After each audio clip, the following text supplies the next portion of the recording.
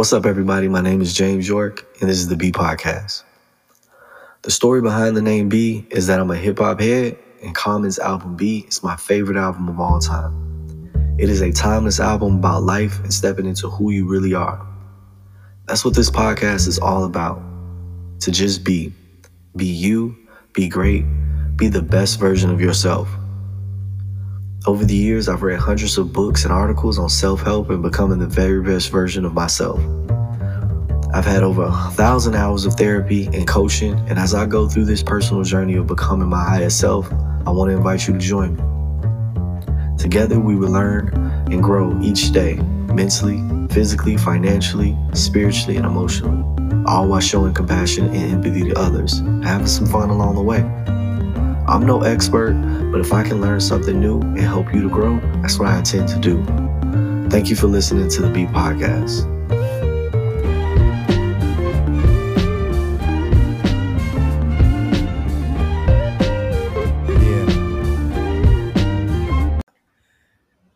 Welcome back, everybody. This is James York with the B Podcast.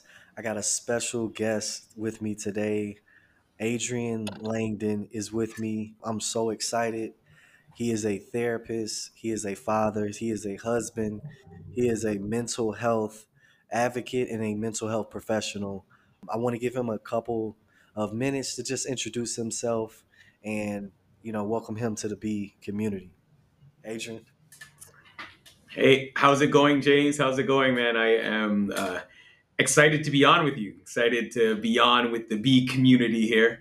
I have been had the privilege of listening to a couple of the podcasts here, and I like what you're doing, what you're trying to accomplish. It seems to be bringing a fresh take, a needed take to a community that needs it. For anyone, but definitely, amongst minorities. I'm just really happy for what you're doing, man, and just consider a privilege to be on. Man, I appreciate that so much. Like coming from you, and I'm gonna get right into it because I know Yes, you're a sir. man that has a lot of things going on, and I value your Yeah. time very much. So I wanted to Yeah. ask you, how did you end up as a therapist? How did you get into the mental Hmm. health field? All right, that's a good question. So I'll here's what I will say, man. There are things that you get into, and there are things that get into you. And I would almost say this is something that has been a part of me before I was doing it. Right? Before getting to university and getting to college there, I was that person who enjoyed talking to the friends, right, to kind of help them process through an idea. um, 30 minutes or an hour, didn't really matter what it was. I noticed it was something that gave me energy, gave me life. Helping people succeed just seemed to, 11-year-old me still had that in me. uh, then when I was going to college and trying to decide what to do, I remember thinking like, well, I don't know yet what I want to do, but I know what I find interest in. And the idea of psychology, I'm like, man, psychology is something that interests me. So I'm going to go and I'm going to study it, and studied psychology. And my senior year is when I realized that I still love psychology. I just didn't personally want to be a psychologist. Um, and what that meant at that time, when I talked to my professor senior year, and he was like, listen, this this is the lane that a psychologist sits in when it comes to research and when it comes to therapy and testing. Um, and for me, I had I have a personality type that likes to explore options and possibilities, and the idea of it felt too narrow for me.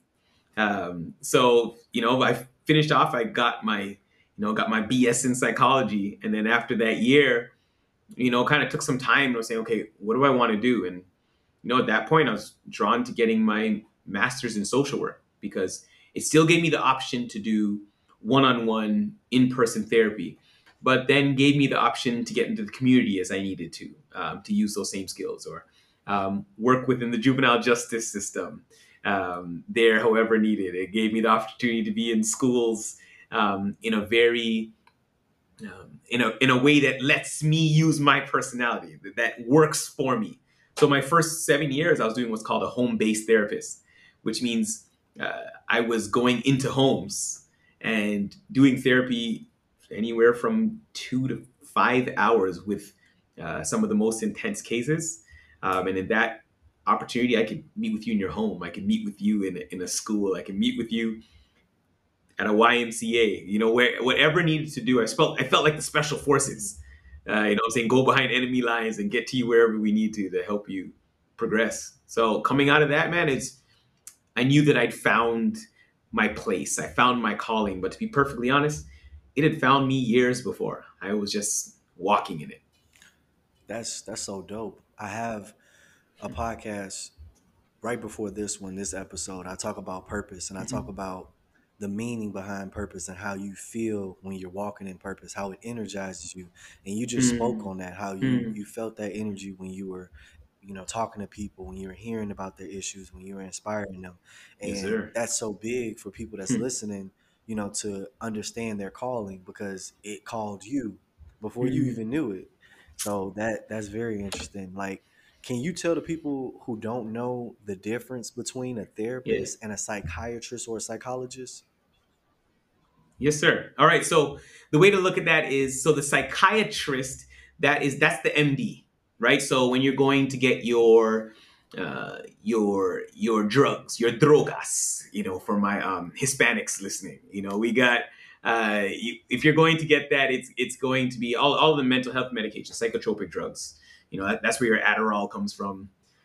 Uh, Technically, you can also get that from your medical doctor, but your medical doctor will get the most basic and generic forms. But your psychiatrist is the person who goes to med school and really specializes in understanding how those medications work with the mind. Now, a therapist is really anybody who a therapist can be a psychologist, can be a social worker, can be a masters in counseling. You can have all of those people can fit under being a therapist. But the difference is a psychologist who goes all the way up to a PhD. They're the person who does like your research and your testing. Those are the two big differences. They'll do research and then they do your testing when you want to get tested for different things. But as far as therapy goes, anybody that you sit across from that is licensed to counsel you and work you through an issue, it would be classified as a therapist. That definitely breaks it down for me. What do you think your biggest challenge has been in mental health? Like, as you've been in this mental health field? I think the biggest challenge for me has been helping people work through and get past their negative connotations. The stigmas. Uh, that's been the challenge. At first, the one reason I didn't want to be a social worker was because at that time the number one connection with social workers, and I was working in, I'm saying I was working in what they call an urban area. I'm saying I was working in Benton Harbor at that time, which had, I know, in the 90s, early 2000s, had like the highest murder rate per capita. Um, and during that time, the only thing they know social workers to do is come get your kids. You know what I'm saying? Like, if a social worker shows up, he's trying to take your children from you. So for a lot of people that, I was getting a lot of side eyes walking into a home, getting a lot of side eyes like, yeah, I need your help with my family, but can I really trust you? You know what I'm saying? So I think probably the biggest challenge that I had to face was just building trust and helping people take a completely different view of mental health in general. That's great. How do you think that minorities have accepted mental health? I guess in the past decade that you've been a therapist compared to like when you first began. Yeah. Dude, I'm noticing an increase just across the board. Um, a careful, watchful, suspicious increase, but an increase nevertheless. And not just what I'm hearing from a lot of, let's say, the younger generation, millennials.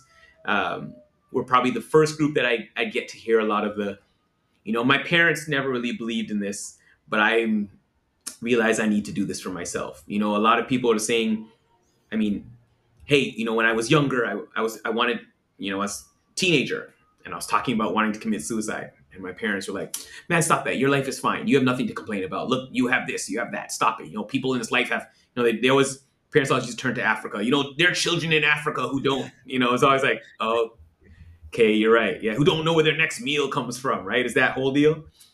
So what they learned to do was to just swallow their problems and push them way, way, way, way, way, way down. Um, but I think over the years, they've, you know, hit your 20s, hit your 30s, and you start to realize, like, hold on, if I'm going to want to break some of these curses, if I'm going to want to have a healthy relationship, if I don't want to pass down the same abusive patterns that were given to me as a child, I'm going to have to do something about it. So I've noticed the increase there. And to be honest, for that reason, I'm also getting people who are now in their 50s, right? Like people in their 50s and 60s who are like, look, I was the one who saw the problem with it. I'm the person who told my kids they shouldn't have, but I'm realizing now that I've lived with depression for 40 years. Like that's the kind of statement I heard from someone this week, right? I've carried depression for 40 years and I feel like now is enough. Now is the time I want to break that.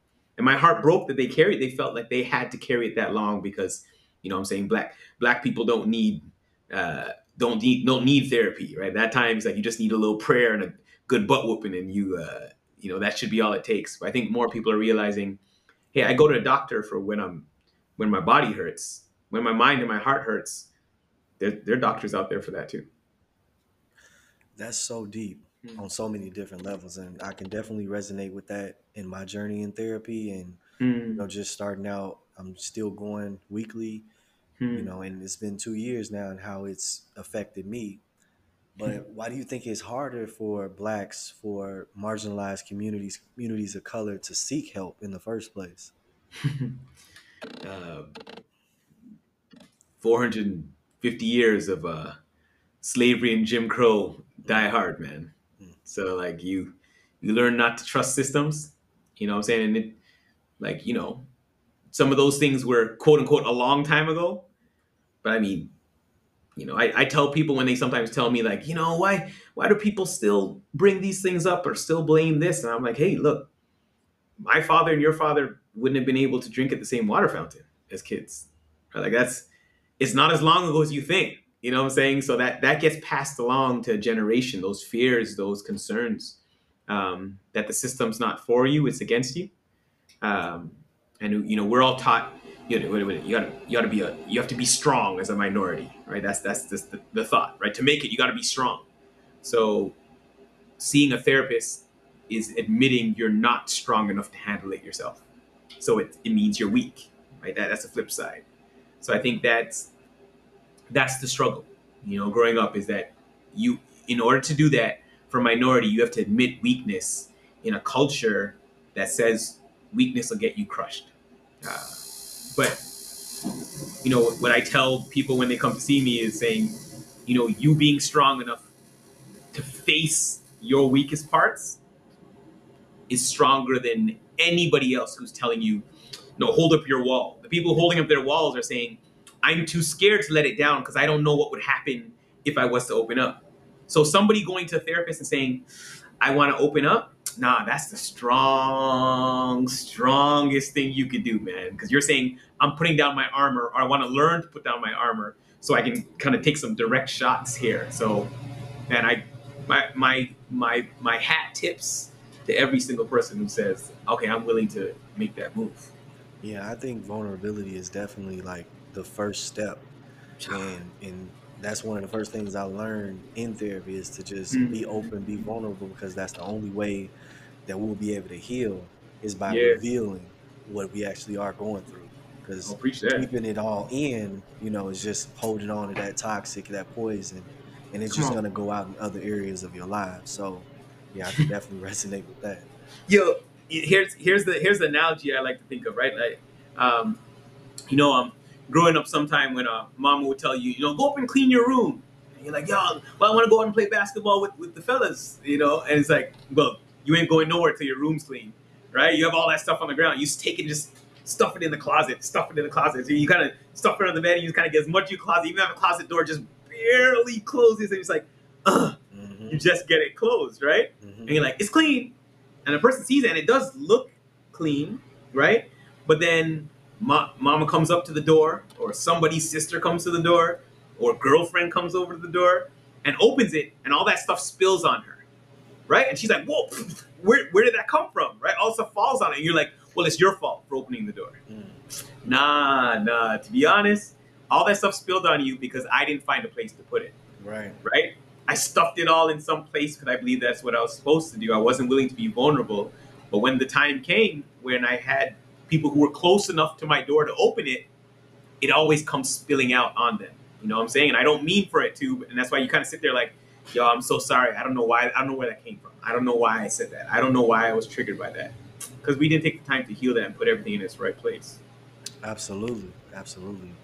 Yeah, How has it been for you as a black man in mental health? How have you been received in this profession that's predominantly white, across the board? So I would say in this profession, even more than it being white, it's actually more female dominated.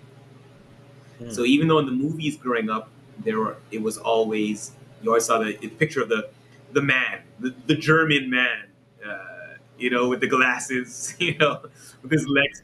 Yeah, with the sweater vest. You know what I'm saying? And you lie on the couch while he hypnotizes you, and whatever the case may be.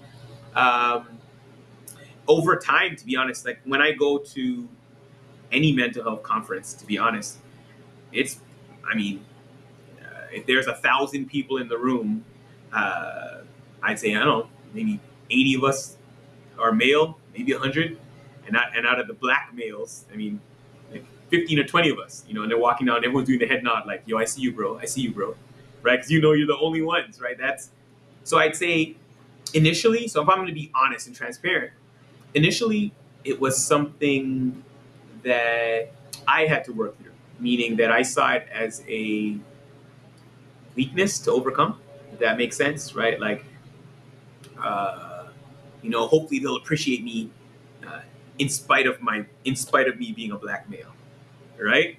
And I had people at jobs when I first started in the most respectful way tell me like, hey, we're gonna get you started. We're gonna try to get you some clients, but maybe a little slow going getting you clients because most people would like to see a woman. The men would like to see women because it's less threatening, and the women would like to see women, and the mothers would like to see women. And I'm like, okay, I got it. So like, it might be kind of hard for you. But I decided to just say, I'm just going to own who I am and just be my authentic self. And to be honest, what started happening was I started getting a lot of people seeking me out. Like, hey, I live however far from you, but you're the only black male I can find in 40 miles. Are you willing to see my son? Or a husband, like, hey, look, my wife told me I got to see somebody, but I ain't about to see so-and-so and so-and-so. So do you have any openings, right? So the thing that other people were telling me was my weakness actually became my strength. You know what I'm saying? So I think what I've just learned as a black male, like, even if they tell you that who you are is something that's going to hold you back, when you know who you are, it becomes your greatest strength. Yeah, I think it's Charlemagne that says, God. Charlemagne the guy, when he says, when you know who you are, they can never use that against you. And you reveal that truth of who you are, you step into it with your wholeness. And like you said, that became your superpower. What they thought was your weakness, it became one of your greatest attributes to be able to relate to men in our community that look like you, that talk like you, that have your culture, who can understand your vernacular, the way you walk, talk, and feel. So you preach it. And here's a piece I'll just add to that when you talk about the example I would like to use, like about knowing who you are. It's like if I say to you, if I was teasing you and I was trying to put you down, and I'm like, look at you, James, you're a 6'9" blonde, blue-haired white woman. Ha ha. You wouldn't feel bad about that, right? You'd be kind of like, what? What's like? That's not an insult. Like, it's not true, right? You look in the mirror, you just know that's not true. So it's the same thing that happens with our other parts. The reason that other people are able to use things against us is because we're kind of like wondering, well, is it true what they say about who I am? And that's because we don't know those parts about us, right? Like, you're not smart enough. You're not good enough. You aren't strong enough. You're not wise enough. You're not old enough. You're not young. Like, those things, those are doubts that you have about yourself that you don't know, you haven't worked through. But once you work through those other parts, it sounds just as silly as me calling you an 8-foot Asian woman, right? You feel just kind of like, yeah, I know who that was for, but that's not me. So whatever, bye. You know what I mean? Exactly. The analogy I like is the 8 Mile. Rabbit, be rabbit and 8 Mile at Yeah, the end.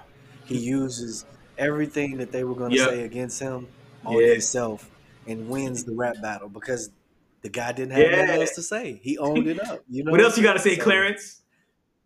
exactly. Oh man.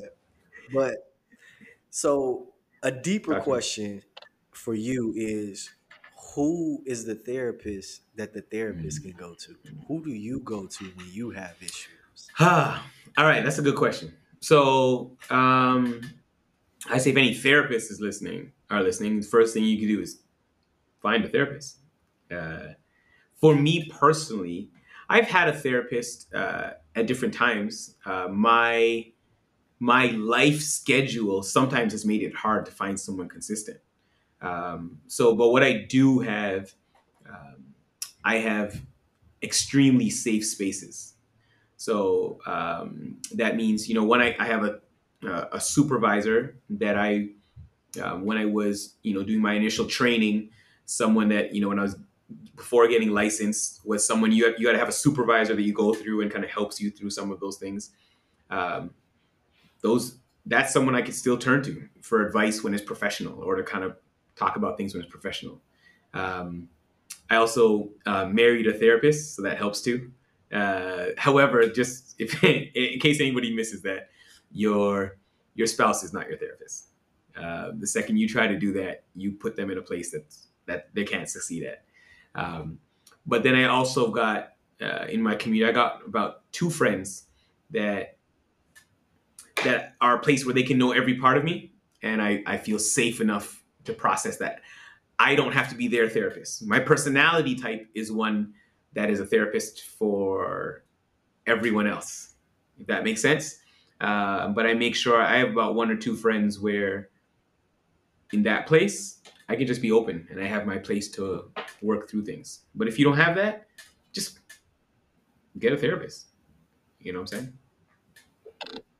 Sounds like you got a pretty good tribe. Yeah. You mentioned those Yes, safe sir. spaces. Like that's incredible to have, especially in your role, being that you deal with so much mental strain on a Mm, daily basis. Just yeah, putting it man. like that. So yeah, I applaud Yeah, you for having man. that. You got to. That's the only way you survive, man. And sometimes do that. The wife will come home and be like, "Hey, I need to chat. Like, I just need to work through some things." Or I might come like say, "I just need to work through some things," and she's like, "Okay," which means she's gonna turn off maybe some of the emotional wife stuff for a little bit, right? And just kind of like, "Hey, here's your space. Do what you need." And sometimes, she'll say, "Hey, I need to talk," blah blah, and I'll say, "Hey, look, I don't really have a lot of space right now."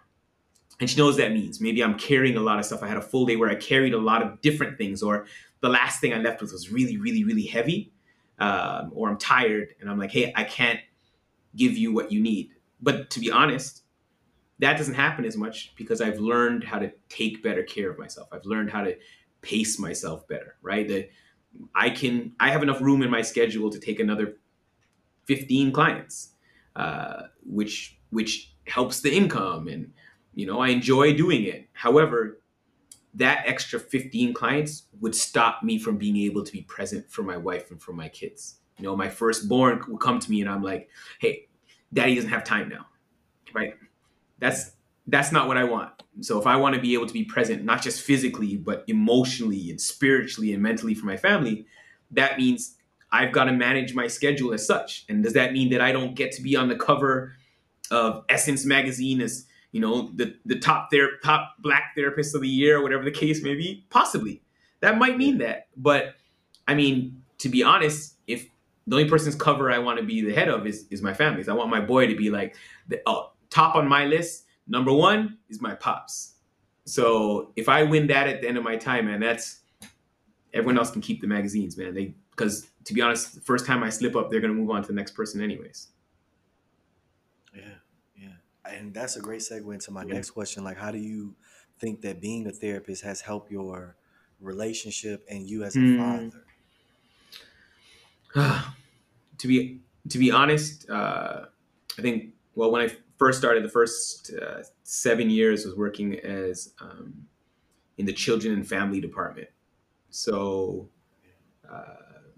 all I was doing was helping some of the kids facing the most challenges in ages everywhere from 3 years old to 17. Right, that was my age group, and then their parents. Um, and just going through that, helping them to see the mind of a 5 year old and a 6 year old and a seven and an eight and a nine and a 10 and 11. And some of them I kept for 7 years, right? You just kind of, you get to see them develop through all the stages. You start to learn that, well, everybody functions differently, right? There is no one size fits all for kids. Uh, so I can't just take, well, this is what my father did, and I'm just going to put that on the next person. Like, no, I'm going to have to be flexible to meet needs. So I think my experiences, um, they've sometimes opened my eyes. Like I'll sometimes, I'll leave a session and kind of say, I just kind of come out, just, pull in my boy and give him a hug. And he's like, what? I'm like, nothing, man. I know, I love you. We good. Right. And that'll come from, maybe I'm talking to a 9 year old who says like, hey, my pops doesn't care. You know what I'm saying? And I'm like, well, he's here. He's like, no, he's here, but he doesn't care. You know what I'm saying? I'm like, man, I don't want my boy to think that. Like I do love him, but I realize now that I've got to say it. I've got to show it. Doesn't matter what I buy him. Eventually, he's gonna be like, yeah, no, I'll take your presence over that. So it's reminding me to be more present, man. Man, that's incredible. Like, it forces you to be like there and in that Yeah, moment. Like those traumatic situations that you may hear about from yeah, other people put you in the mindset of like, yo, I gotta value yeah, what I got. That's dope. I think if there was a lot of careers out there that made people do that, it would yeah, be a lot right, better. right. Like So I for think real. that, and I think the issue is being present. What you just said, man. Like if we could all just be more present with our stuff, right? Like doctors talk to people all the time about being healthy and go out and smoke in the back, right? And look, that Yeah. that's no judgment. I'm not casting any aspersion upon doctors. I'm saying beating cigarettes is hard to do. Nicotine is a beast. You know what I mean? But just the same way, there are a lot of therapists who tell people to treat their families right, and they don't. There are a lot of pastors who talk about how to treat other people and the lives they live. I mean, they go home and their family's like, I don't know who preaches on that stage every weekend, but that's not who comes home to me. You know what I'm saying? So for Right. me, I decided to let my experiences. I've been trying to be intentional about letting my experience cause me to be a better man if I can. Does it always work? I don't know, but Man, that's a that's what I'm chasing after, man. man. Always in the pursuit of growth. That's Come that's on, all I love. What's one thing you would tell someone starting their therapy journey today? that it's a journey. It's a journey. I think that's what I tell them. Value the process. Most change happens in the process, but I think most of us we get, most of us, man, we get obsessed with the destination. Uh, but change and growth happens in the process. You know what I'm saying? Like we just, uh, every quote unquote overnight success, most overnight successes put a lot of work before their overnight success. You know what I'm saying? But Yeah. the process is what gets you ready. Yeah, depending on the age of your B community, they may or may not know that once upon a time, pictures used to have to be developed. You had to develop roles, right? And that joint used to have to be done in, you'd have to do it in the room, right? You'd have to go into that photo room under dark light, and in that room is where the picture would develop.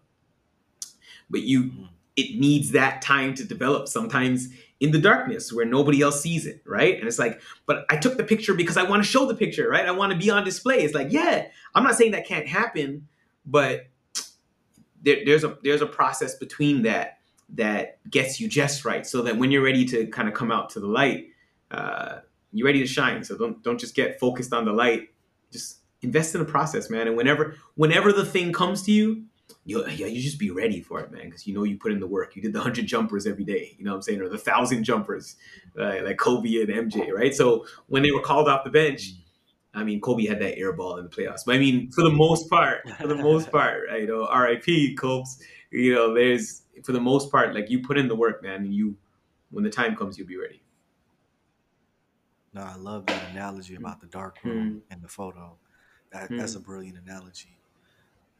How would you assist someone in finding the right therapist for them? uh, how how would you assist someone in finding the right boyfriend or girlfriend, right? I think it's the same thing, man. I'll tell you, initially, uh, so I can almost, let's see. I'm gonna take this analogy, see if it rocks together. So just like finding the right boyfriend or girlfriend, right, nowadays you start online. You know what I'm saying? You do your search, you do some research online, whether that's a dating site or social media. You go, you stalk certain people. Nah, stalk is probably not the right word to use. You do research, you gain information on folk, and really you can go Google therapists in my area, and you see a picture, and a picture gives you good vibe, and you read the bio just like you would of a person, and you kind of read what they say about themselves, and like, all right, that seems like it might be a good fit. Then you can feel free from there. Like, you don't have to commit to anybody right off the bat. Hey, let's go on a date, right? Like, hey, let's talk on the phone, and you can call a therapist, say, hey, I want to do a phone consult to see, like, if we're a good fit or not. Then from there, you can meet. If after your second or third time you don't see a good fit, move on, try again, and don't give up on the process. You don't give up on dating it because you dated somebody 2 or 3 times that didn't work. But a lot of people, they're like, because it takes them so much to get into therapy, if after their second or third time they don't like the process, they write off the entire process. But that's this. It's called a therapeutic relationship. More than learning, more than the skills and expertise of a therapist. So this has been studied and researched. More than the skills and actual expertise and knowledge and tools of a therapist, the number one correlation for the success of a client is therapeutic relationship. If you and your therapist don't get along, they could have 9 degrees from Harvard and Princeton and Yale, and you're not going to find any results. And if you meet with a life coach who's wise and has done, I don't know, 6 months to get a certificate, and you have a really good relationship and you trust their perspective, your whole life could be changed. You know what I'm saying? So um, give yourself time to find a relationship just like you would if you were dating. And if you're saying, I don't know what to do with the dating part, that's a whole nother conversation. You could find me. We'll get connected. No, I love how you broke down that therapeutic relationship because that's so Mm, important. And I noticed that in my journey in mm, therapy, how important that was to be able to talk to somebody who sees you, who mm, hears you, who understands the language that you mm, speak. And for anybody out there that's listening, I hope you understand exactly what Adrian is saying in that when you're trying to find a therapist, because a lot of people come to me and ask, how did you find the right therapist for you? And how do I find a therapist? It took me 3 therapists to find the mm, right mm, therapist. mm. You may not get the right therapist on the first try, but just like you say, you have to keep Yeah, going. You can't give mm, up. So very important for that. Thank you for no sharing. problem. Um, so we're gonna shift gears just a little Talk to me. bit, and I'm gonna have you put your Uh therapist hat oh. on just for a moment, Uh if that's oh. okay. So, just scenario based, how do you help someone who is lost and trying to find their way back? They're going through Mm, depression. They've just been hit with mm, tragedy, and they're just at rock mm. bottom. Help someone who's hitting rock bottom. Um, so I think let me speak to what the therapeutic process is and what it isn't. Um, I think, if you haven't done therapy, or if you're look, I'm just gonna come out and say it. If you're with, in my opinion, a poor therapist, so if you either haven't done it or you're with a poor therapist, then what you picture therapy to be is what the therapists on TV are, right? What Dr. Phil is, somebody who's just giving you advice, telling you what to do, what you need to do, find a way to change your life. You need to learn to, buck up. You'll never catch the wings on a fly's back by whatever you saying or saying he comes with. Like our thought is we find a therapist just keeps telling us what to do, and that's not therapy. Now, coaching is an aspect of that, right? But if you're talking therapy, you're not going to someone just to tell you what to do. Now, you're not just going to somebody who just sits here while you talk the whole time either. But what we're supposed to be doing is what's called guided discovery. My expertise, my training is supposed to say, there's somewhere I'm trying to help you get to, somewhere that you want to get to. And I'm going to ask the right questions. I'm going to make the right statements. I should be able to guide you, who's the expert on you, to where you need to get to. So when I'm meeting with somebody who's depressed, my first thing is to find out, we're looking to find hope. That when I'm in day one, I'm looking to first understand where you're coming from. But I recognize that when you came and you showed up here, however you got here, the thing you're looking for is hope. So if I could even give you a sliver of hope in that first step, that's what I'm trying to find. And the way that we find hope is, okay, what would you like to see things look like? Right? And sometimes they'll say, well, I already know, or I know it's not possible, but hey, let's turn on that parts of our brain that just can dream just a little. Whatever you have left that'll let you do that, find that. And usually that little picture, we spend the rest of our time trying to magnify it. We're giving you tools.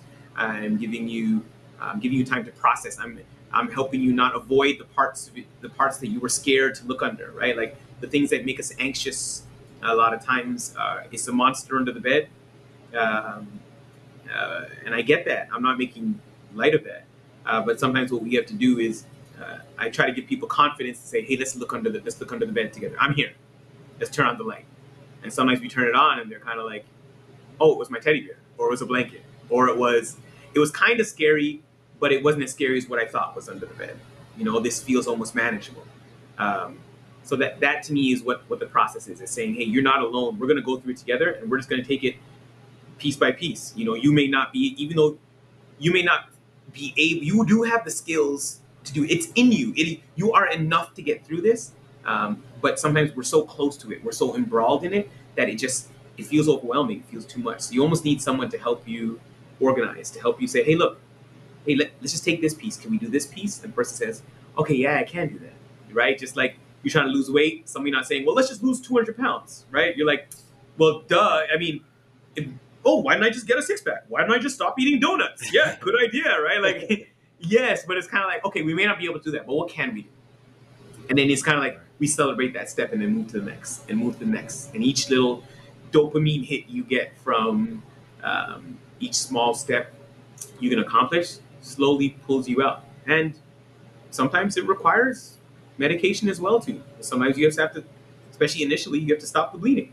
Stop the bleeding enough to be able to take in the information and get the right tools. And you often, I'd say more often than not, but it's not a good or bad thing. So that's why I'm trying to be careful. But many times, there's the right word. Many times you work to the place where you no longer need the medication.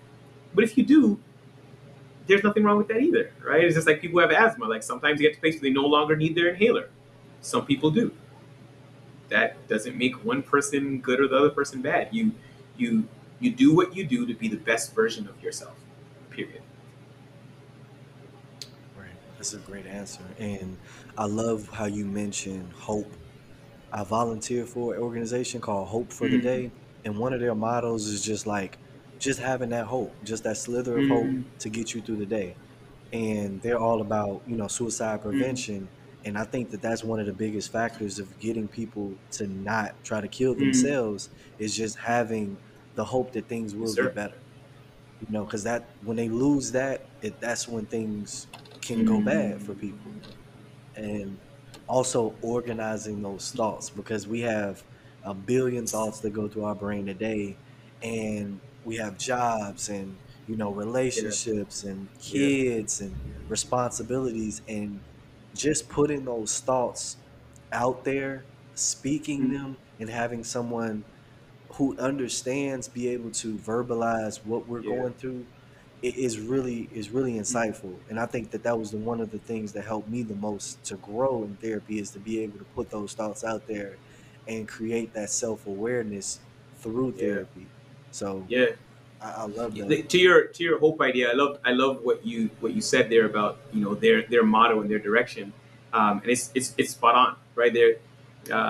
I remember speaking to a neuropsychologist. This was when the research was kind of just picking up more. So about 10 years ago, it's always stuck with me. He said that the part of our brain that experiences fear is the amygdala right here, and he said that part experiences fear, and they started noticing as they're doing testing when someone is anxious or fearful, it's just kind of like just lighting up on all the brain scans. And now there's a part of your brain that experiences hope. When you're talking about something that is hopeful, something about your future, you talk about your son graduating college and about to start his first job, or your daughter getting married, or whatever the case may be, and another part of your brain would light up when you start talking about things that were hopeful. And the thing they started to notice was the area of your brain that experiences hope, when that would start to light up, the parts of the brain that experiences fear would not be lighting up. So you have someone who had anxiety, and as soon as you're talking about something that is hopeful, the part of your brain that dealt with anxiety wasn't lighting up. So almost like your brain is not able to experience hope and fear at the same time. So for us, the idea of if we can grasp hope, and it's sometimes easier said than done, but it's trying to find a way to add the idea of hope into therapy, so that the thing that dominates is hope, and fear has to wait its turn. And the less time you give it, the more it starts to starve. Oh, that's good. That's real good. That makes me think of this one sermon that it was talking about faith and Mm-hmm. fear. It was like faith can't live in the same vein as Facts. fear. You can't be faithful or have faith in God and what he's Yeah. gonna do, and be fearing what the enemy is gonna do at the same time. So yeah, that's Yeah, incredible. you got to think about it, man. All those, the early Christians or whatever that you read about in the Bible, well, not in the Bible, in history, they talk about like being burned at the stake while they're singing hymns and stuff. I've always been like, that doesn't make any sense.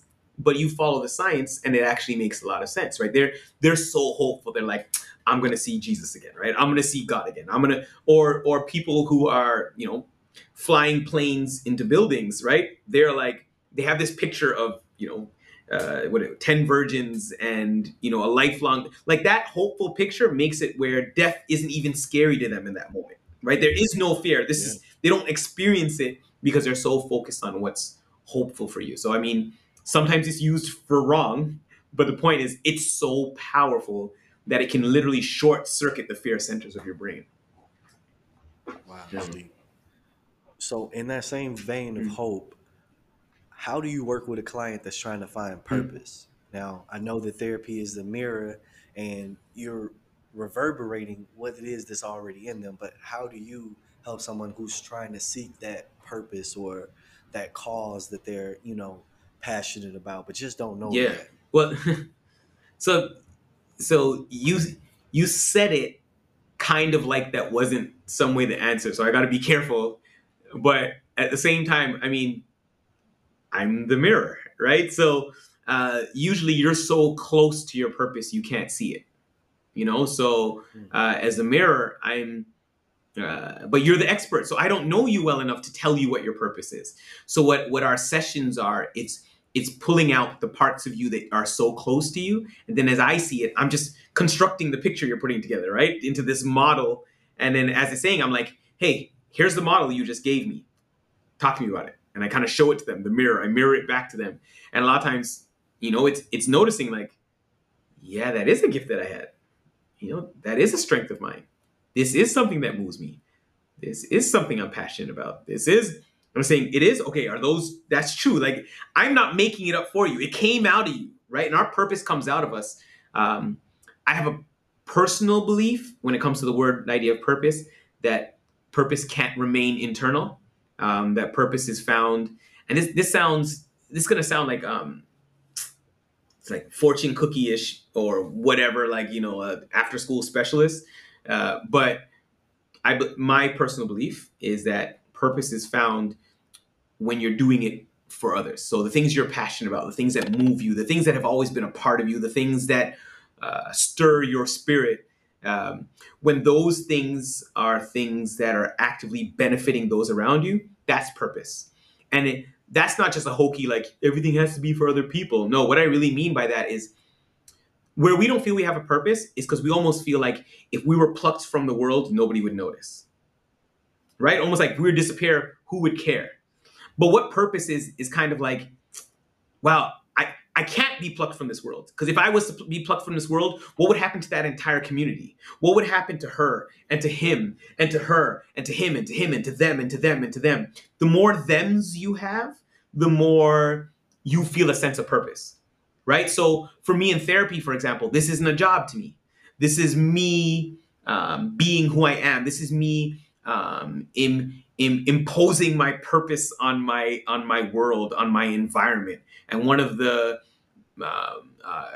methods or modes I'm able to use is therapy. And I feel like if I was plucked out of this world, what would happen to that client? Or, oh man, they would be missed. Man, we're almost there with this person. Like, no, I gotta hold on for that, right? Like, no, I gotta be there for that. When on the days I don't feel like, oh, I don't feel like getting up today. Like, no, there is no I don't feel like getting up today. That 9-year-old has made so much progress. Like, no, we're getting over that hump. Like, no, we're gonna ride. We're gonna get over that hump together. You know what I'm saying? Like that to me is where purpose is met for me. I agree 100%. And Jay Shetty says this, and I agree that your passion is for Mm-hmm. you, your purpose is to serve others. Hmm. And I'm sure he's not the first person to say that or coin that Hmm. phrase. It's just where I got it Yeah. from. And I'm in total agreement with and I came into therapy and I came into seeking Hmm. purpose with a one-sided view Hmm. that it was just something. It was a Yeah. thing I had to have, I Hmm. had to get in order to get me to where I needed to get to be For you. fulfilled. And I learned, yeah, for me, and I learned it's not for me. Hmm. It's something that's in Yeah. me that I need to get Yeah. out in order to give it to others, in order to serve. And in that process, you may have Yeah. fulfillment, but it's also hard work. It's also going to be tests, and it's also going to be Yeah. growth in that. But learning that was a part of that Yo, journey. that's good, So man. That's back to the earlier question you asked about the journey, right? It's not the destination, right? It's not a vehicle. Your purpose is too big to be contained by a job or by a contract or by XYZ sum of money, right? Like as big as Amazon is, if you were the CEO of Amazon, that's not big enough to hold your purpose. Bezos had to step down, right? Like even for Bezos, that like so does he not have purpose anymore? No, but this guy was the richest man in the world of the biggest company and still had to leave, right? Because mhm. your purpose can't be contained by any amount of money or any location, right? So this to me, for example, you doing this podcast, man, this is you walking and living in your purpose. Does this mean I guess my purpose is to be a podcaster? No, this is just another vehicle where you are inspiring people. You are getting what's passionate and what moves you within out so that somebody else can be changed by it. And if you haven't heard it already, I guarantee there are people who listen who are just like, man, that's made a difference in my life. You made a difference in changing my life. You changed a life, like a whole entire human being's life. You changed that by using this vehicle, just one of many. And this podcast can't contain you, nor will the next project, nor will the next thing. You know what I'm saying? But that's because I believe our purpose is bigger than any one vehicle can hold. Man, I received Mm. that. I just want to take a second to receive that. I appreciate that and I Yes, receive sir. it. Um, Last couple Okay. questions. When you take your last breath, how do you want this world Hmm. to remember you?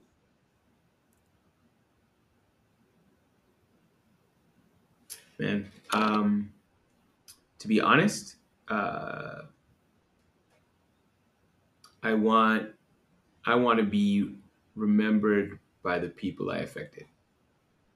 Mm, Um, from if everybody was just to point to how great I was, then I feel then that dies with me. You know what I mean? But if the people around me, like if there was a drug addict who becomes the president of a company, like my son has a healthy family, you know what I'm saying? Like he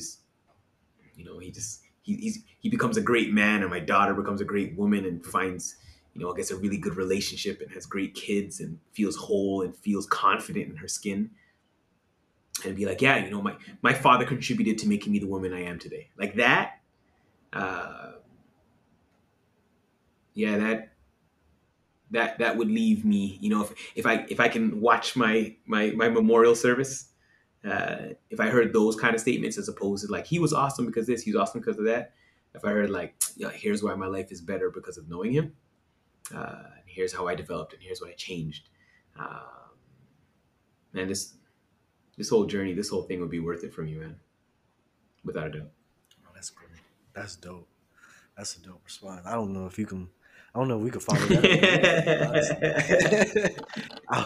I guess I'm gonna just lighten the mood with the last Yeah, question. What do you do in your free time? What do you do to unwind when you're not being a therapist, a super yeah, dad, a great yeah, husband, a yeah. friend? What do I do to unwind? Do I get to unwind? I don't know, man. I got like 3 jobs, bro.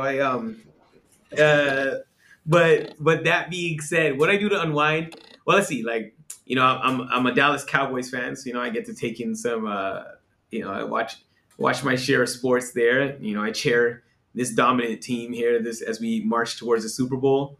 What I'm saying, I get to. Allegedly.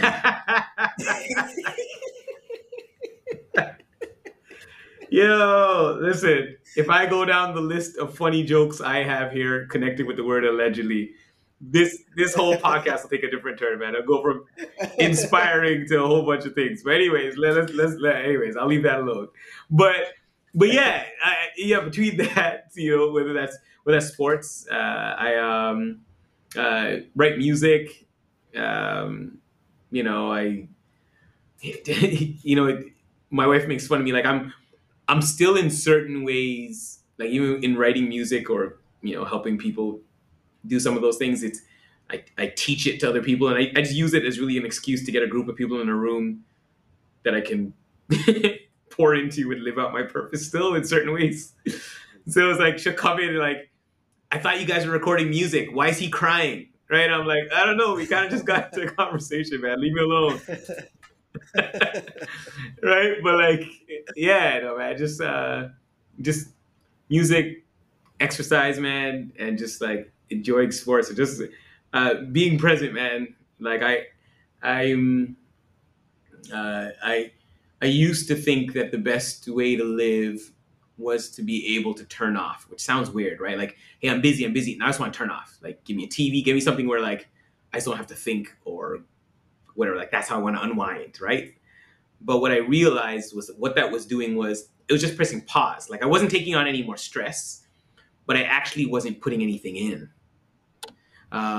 So now what I'm learning is that even though initially it feels like work to pick up a book or read in a moment like that, or listen to something positive, or to, hey, daddy, come play with me. I'm like, nah, man, no. Like, I just want to chill, get out of my face, though, right? I'm now learning that, man, that those are things that often will give me the fuel I need, man, to take on one more day, and give me the fuel then to take on one more day and one more day and one more day. And even that's exercise may not feel like exercising, right? Like after a long day, it's like, I can't wait to run on a treadmill for an hour, right? I want to lift heavy weights. But those are things that lift you back up, man, and give you the fuel you need to make it through the next day, man. So yeah, that's what I got. That's all I got. Man, I love that. And we gonna land Yeah. here, but before we go, I like to give you your flowers because I don't think we do that Mm, enough with people that we yeah. respect, that we Mm, love, that we cherish on this yeah. earth. So I just want to tell you, like, I really do love you, Yeah. Appreciate brother, that. and I love the work that Yeah. you do. It has so much meaning, so much purpose. I'm glad you are alive, and I'm glad that God pointed you into the direction to help other Mm, people. And I'm happy for your mm, family that they have mm, you. And I just want you to continue to do incredible things. on this journey that we call life, and I just want to be there to be able to witness it. So I appreciate your time Yeah. today, and I appreciate you as a black man in this world. Respect, respect.